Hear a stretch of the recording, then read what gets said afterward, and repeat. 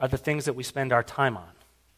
They're the things we spend our money on. They're the things that we think about in the middle of the night when we wake up. They're the things that we're anxious about when we don't have them. And so it's worth your time this week to ask yourself, what do I really find important? And I wonder if those of us who are Christians in the room, those of us who believe in Christ, can really look at ourselves in the mirror and say, God is the most important thing in my life. If you're really honest with yourself, can you say, God is the most important thing to me? Another way of asking this question is, do I love God more than I love anyone or anything else? This is an idea that runs all the way through the Bible, from the beginning of Eden all the way through the teachings of Jesus. And in the latter part of the 5th century, Augustine really put some clarity to it. He called for believers to have properly ordered loves. He said that you can only have one of two things at the top of your love list. You either love God most and find your happiness in Him, or you love yourself most. And you look for your happiness in the world. You look for your happiness in things that are not God. Throughout the Bible, sin is consistently described as a way of elevating our own sinful desires over what God wants for us. Sin is when the love of ourselves crowds out, replaces, becomes more important than our love of God. And so God can be number one, and anything else that you put over God means that you are necessarily putting yourself on top of your list. And so when you ask yourself the question, what do you love the most? You might say, my spouse. You might say, my children. If you're honest with yourself, you might say money or beauty or success. And some of those things are good things. Don't mishear me. You should love your family. But you shouldn't love your family more than you love God. And so the question we're asking ourselves as we walk through Psalm 1 today is, what do I love the most? That's what I'm calling the objects of love. You can either love yourself or you can love God. And then we're going to talk about what's at stake. Something I'm calling the fruits of love.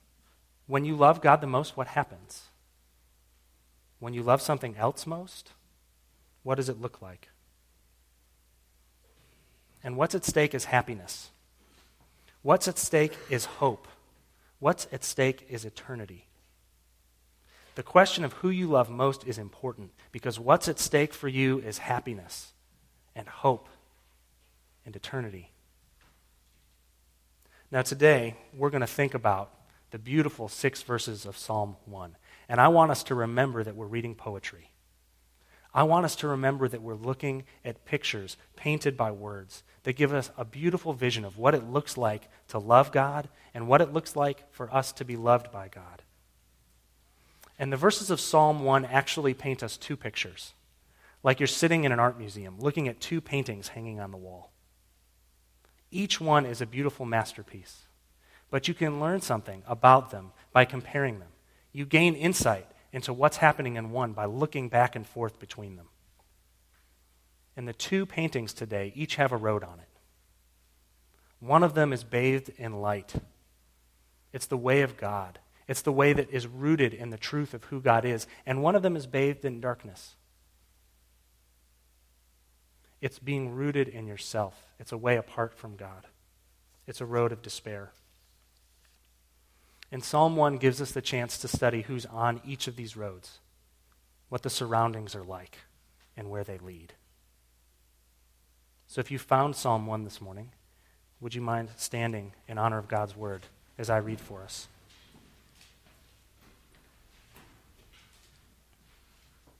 Blessed is the man who walks not in the counsel of the wicked, nor stands in the way of sinners, nor sits in the seat of scoffers. But his delight is in the law of the Lord, and on his law he meditates day and night. He is like a tree planted by streams of water that yields its fruit in its season, and its leaf does not wither. In all that he does, he prospers.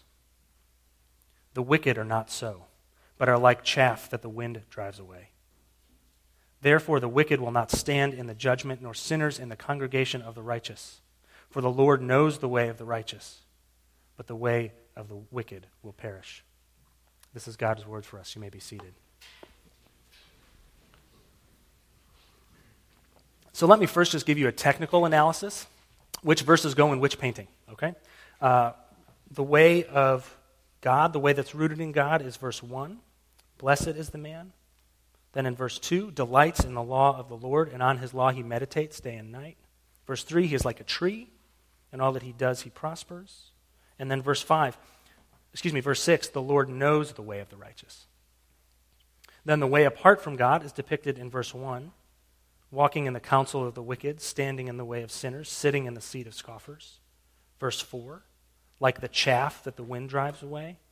And verse 5 is a picture of final judgment that results in separation from God. So I want to start by focusing on the objects of love. And to do that, we're going to look at verse 2. This is the way with God, and it says, but his delight is in the law of the Lord, and on his law he meditates day and night. And I want to focus in on two words here. Law, used in this context, is a broad word. It's not a narrow word. It's not just the part of the Bible where the rules are, okay? It means all of God's revelation of himself. Everything that he has ever said about himself, his very essence, his being, who he is. Then delight is a great word. It means something in which to take great pleasure.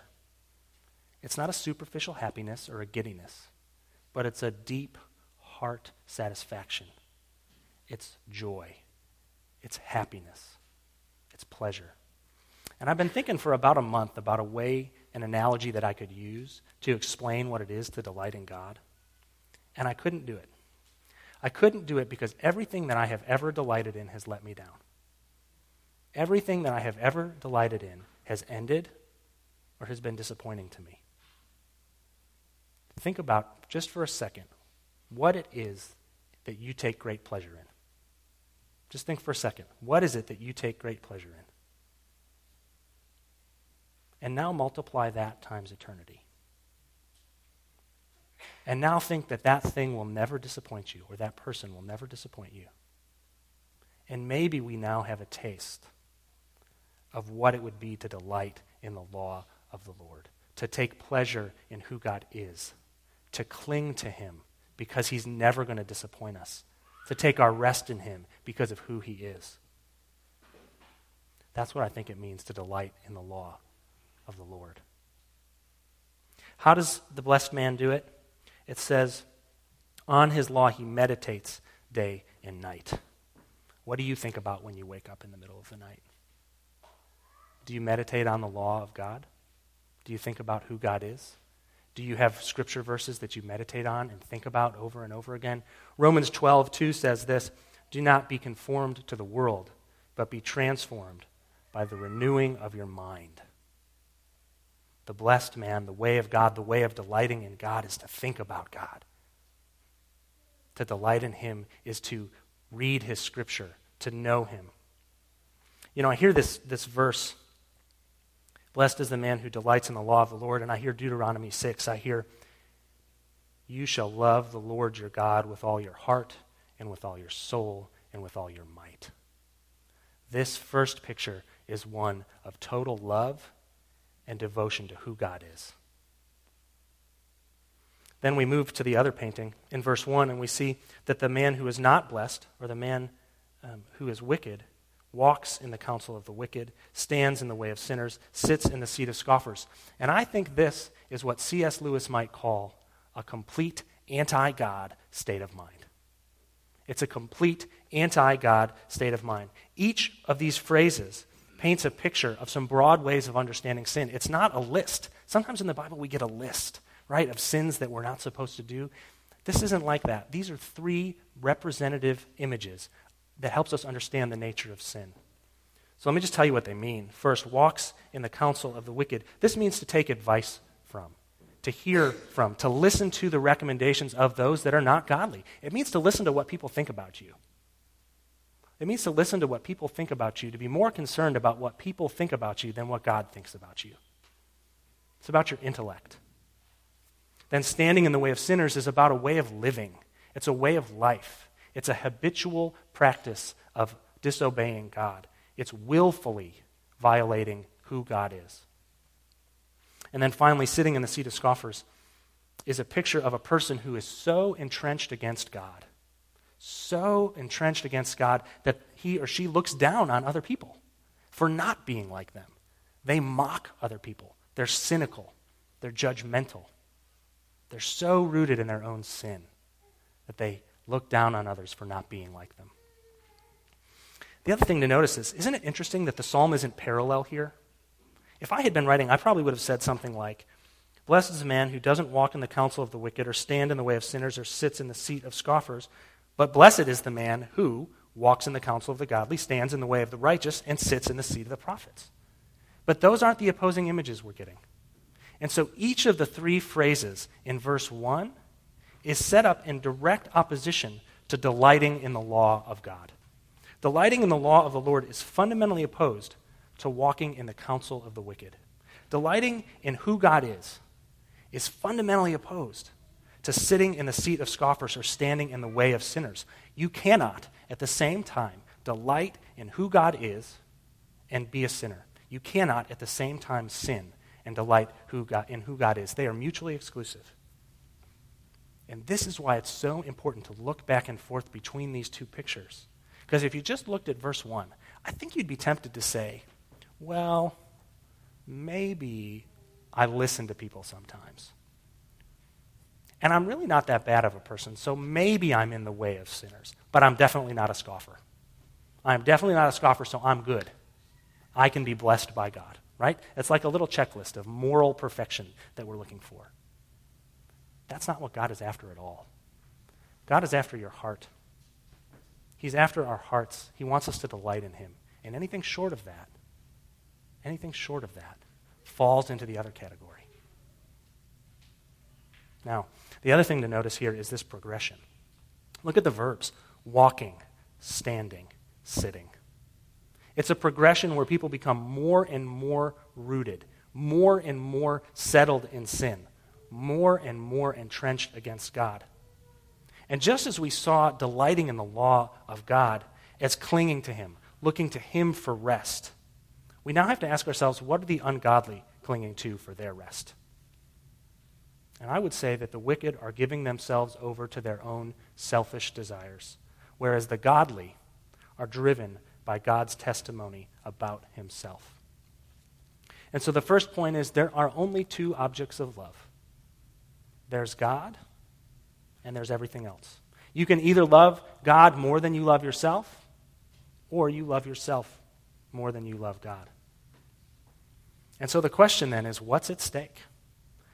I'm calling that the fruits of love, right? What happens when you love God? What happens when you love yourself?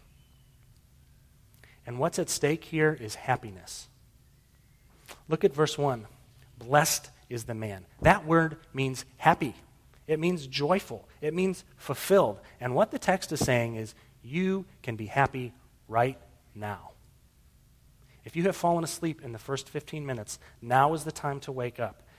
You can be happy now in your life. That is a profound statement.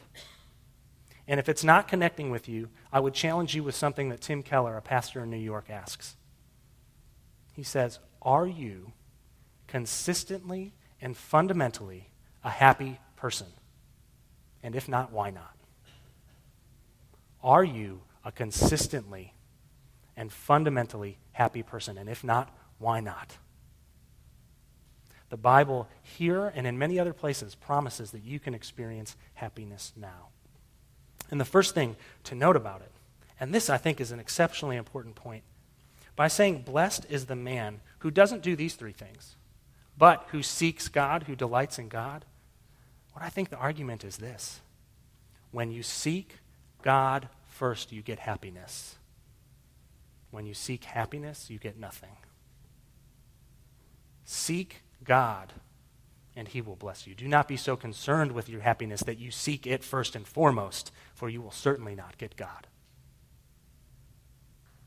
Now, the question that I think is important then is, okay, Bill, you say that this psalm promises happiness. Well, what does it look like? What does it look like to be happy? What is God promising? And I would tell you that the happiness that is promised here is profoundly spiritual. It's profoundly spiritual, and it is not circumstantial, which is really good news. The way that the promise comes is in a metaphor. In verse 3, the person who is happy, who is blessed by God, is like a tree planted by streams of water that yields its fruit in its season, and its leaf does not wither. And all that he does, he prospers. And the first thing I want us to notice is that this tree is subject to seasons. Note that it only bears fruit in its season. It doesn't bear fruit all the time. So that means that the tree experiences spring, but the tree also experiences winter and summer and dryness and drought. But this tree is planted in a delta. It's planted on a riverbank so that in the drought it has access to a constant and unremitting stream of water. So the question that I want to ask as we apply this metaphor to our lives is, what are your seasons and where are your roots? That's what we need to ask. What are your seasons and where are your roots? And I think the seasons in our life are pretty obvious. There's suffering. There's despair. There's shame. There's guilt. And for whatever reason, we always seem to look to those circumstances to define our happiness. Right? We look to what's going on in our life to determine whether we're happy. And, in my household, I have a 4-year-old daughter. We think a lot about Disney princesses. So you're going to get a Disney princess example. I was reading Cinderella this week and realized how much of her situation was based on her circumstances. Don't we feel like we're the stepsister who's being wrongly accused? And if people just knew who we were, they wouldn't treat us like that. And so we go out into the garden and we pray to God, God, will you be my fairy godmother? Can you do a little bippity-boppity-boo and make me live happily ever after? Right? If I only won the lottery, then I'd be happy. If I only had a bigger house, then I'd be happy. If I only had a better job, then I'd be happy. If I only had my spouse love me more, then I'd be happy. What's worse about these circumstances, these seasons, is that we think they're never going to end. Have you ever been in a period like that where you forgot what the water tastes like, where it's so dry? It's so overwhelming and isolating and lonely because you think that it's never going to end. And I must say, I think you're right. I think that while you might get a better car, or your children will not always be 2 forever, right? Fundamentally, we live in a fallen world. And we are always going to be subject to seasons. We're always going to have drought. Those will be intermixed with times where we bear fruit and where the spring comes, right? So this one particular season of life will not be like that forever, but there will always be seasons. And the promise of the psalm is that you have roots that dig down deep so that you don't have to wither in those seasons. Happiness can come in the midst of winter. Happiness can come in the midst of drought, not because of the circumstance, but because of where your roots are. Now, I just need to emphasize this point because I don't want you to miss it. I'm not calling you to put on a smile, be happy-go-lucky, and pretend that everything is fine. That is not what we're being called to here. The tree feels the seasons. Christians are called to grieve. And the church should be the place that we grieve together. I hope that you don't feel like you always have to have on a everything's fine attitude. But that's not what Christianity is about. That's being brainwashed. Okay? Christians are called to grieve sin and suffering and despair. It's supposed to point us to a time when we don't have to be like that anymore. The promise of Psalm 1 is that you can have deep roots in the midst of that suffering. I think 1 Peter 1:6 says this well. It says, "You rejoice in him, though you are now in great heaviness." Great heaviness, distress, pain. We feel the pain. It's just that the joy of who God is overwhelms that pain.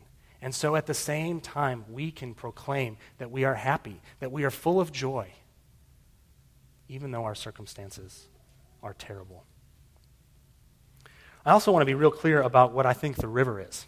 So the question is, where are your roots, right? This side of Jesus, I think we can say that the river is the living water. Jesus says, "Come to me, you who are thirsty, and you will never be thirsty again." When we have faith in Christ, we are no longer seen for who we are. We're no longer defined by our circumstances. We're no longer defined by our sin, because Christ came and paid the penalty for that. And so we're not our circumstances. We are Christ in us. And so you don't have to rest in who you used to be for your happiness. You don't have to rest in who you used to be for your security. You get to rest in Christ for your security. So when the drought comes, and it will come, dig your roots into who Christ is. Dig your roots into what he has done for you, and your soul will find rest. Jesus says in John 7:37, "If anyone thirsts, let him come to me and drink. Whoever believes in me, as the scripture has said, out of his heart will flow rivers of living water." If you are so thirsty that you can't remember what water tastes like, cling to Jesus, and out of your heart will flow rivers of living water, and you will not be thirsty. The promise of Psalm 1 is not that you will not suffer. The promise of Psalm 1 is that when you suffer, you can dig your roots down deep into the living water that is Christ. So let's for a moment then look at the other picture. You can be like a tree planted by streams of water, or you can be like chaff that the wind drives away. Now, I don't have any farm skills. I am a city boy, so I don't know what chaff is, right? It took me a while to figure that out. And I can't describe it to you because I've never touched it. But what I am sort of envisioning is this sort of useless byproduct of the harvest that gets blown away by the wind. They don't even have to throw it away because the wind blows it away, right? And so I kind of am envisioning like sand or like flour or like the little wispy things on the corn on the cob, you know, that you just kind of go like that and the wind blows them away. They're useless. They have no root, right? They just, whatever happens to them, they get blown around by their circumstances. And life is hard. We are plagued with suffering, with anxiety, with despair. And the experience of these things often causes us to be blown around, doesn't it? Like one bad day at work, or a difficult day with your children, or a harshly spoken word by someone who loves you. And I am thrown into the depths of despair. I am blown around. The promises of God are that when you love him first, you don't have to be like the chaff anymore. Your happiness is not dependent on your circumstances. It's not dependent on what somebody said to you. It's not dependent on what you thought they said to you. It's not dependent on suffering. It's dependent on who God is. You can be strong and permanent and immovable. You can be a tree. And not only a tree, but a tree that doesn't wither in the drought. Now, I want to just meditate on the law of the Lord for a minute. I want to think about, if you're suffering this morning, where can you put your roots? I'm just going to read you 5 verses.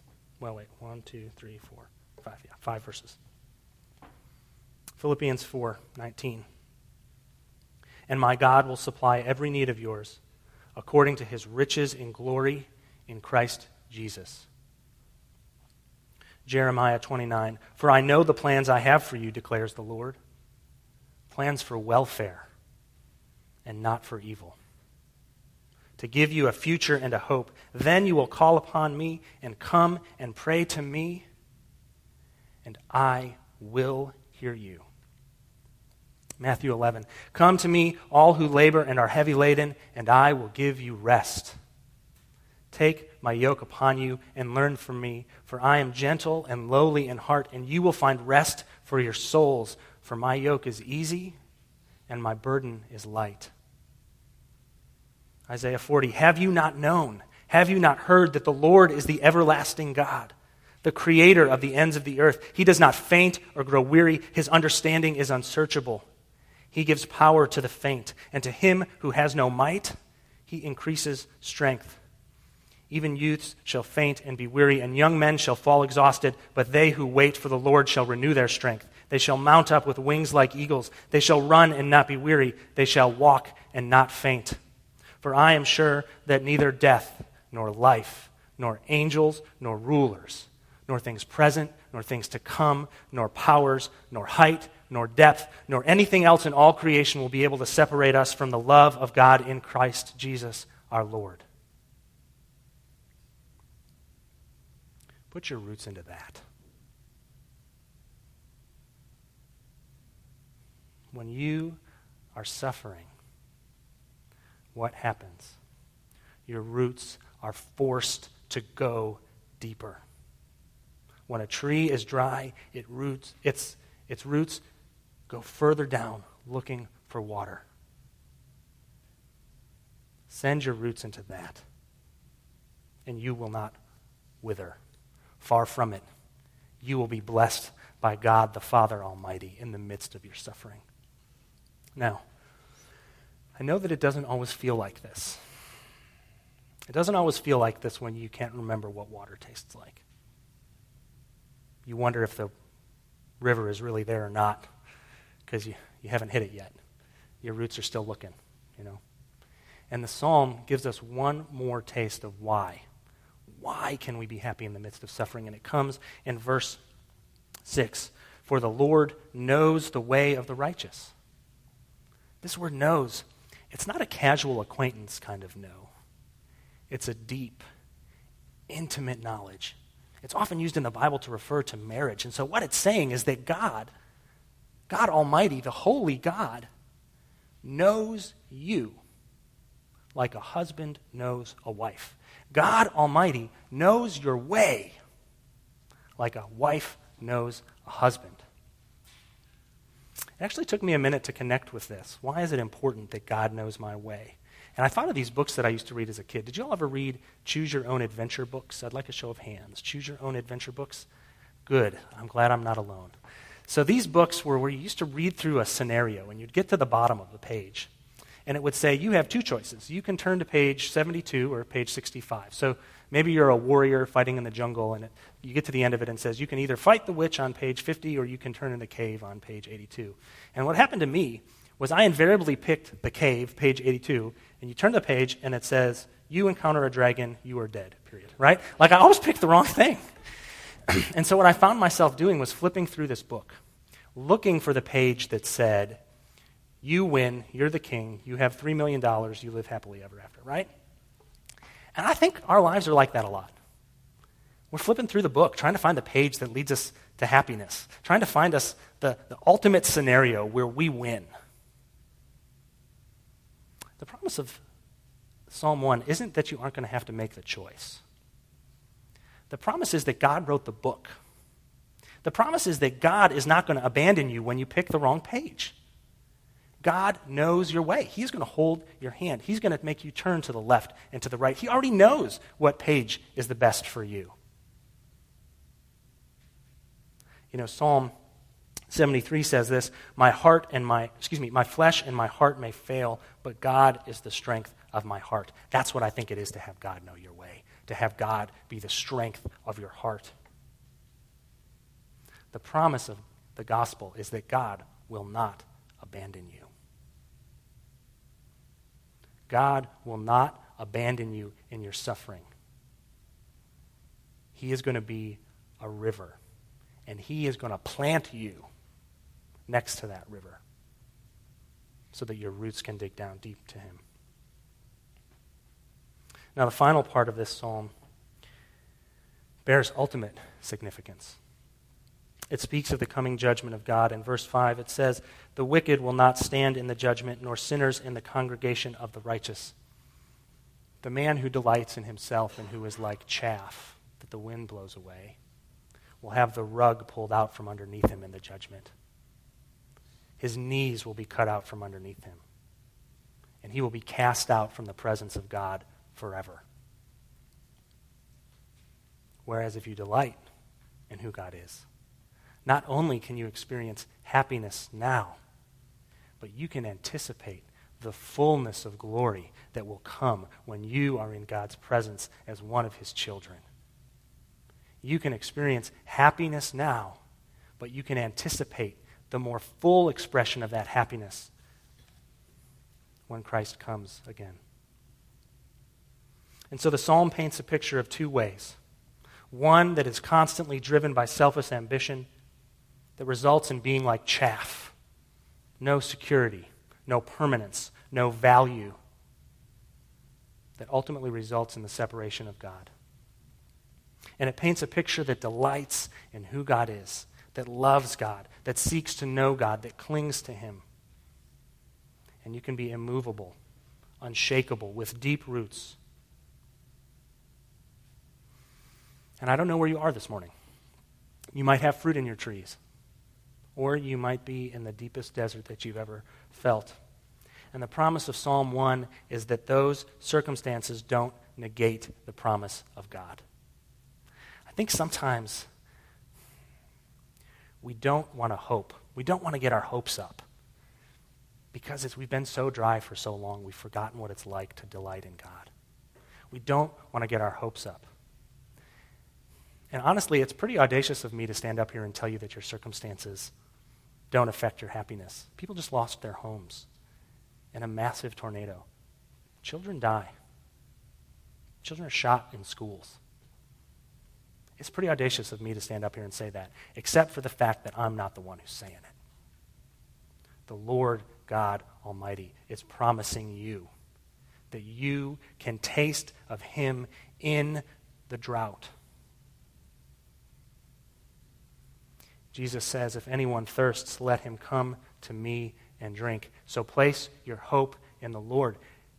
Get your hopes up. Come and drink and be satisfied. Amen. Will you pray with me?